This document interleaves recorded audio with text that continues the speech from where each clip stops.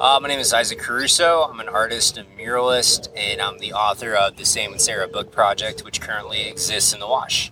Sam and Sarah is the first book ever illustrated entirely with murals, and I illustrated 52 of them throughout Arizona, from Two-Bag to Flagstaff. They all tell one cohesive story, and the city of Goodyear was kind enough to offer me 4 spots for the murals in the Wash. So I went down there, created them a few months ago, and here I am today.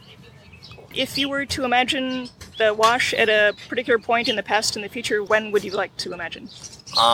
So let's say 200,000 years from now. Humanity is still alive, but we're in a battle with the octopuses. We've been forced to retreat into the water because the ice caps have melted. And so we're a mostly underwater dwelling species, and we're trying to share this space with them. There are allies, there's enemies, there's backstabbing, there's drama.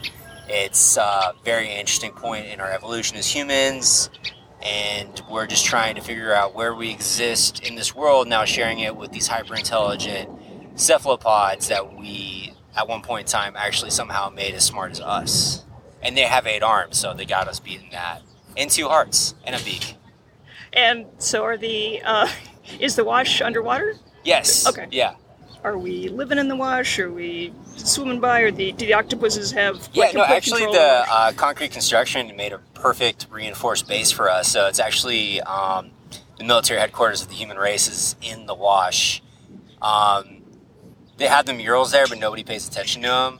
And we're currently mounting our big battle against the octopi, who will surely defeat us if we don't try to defend our race.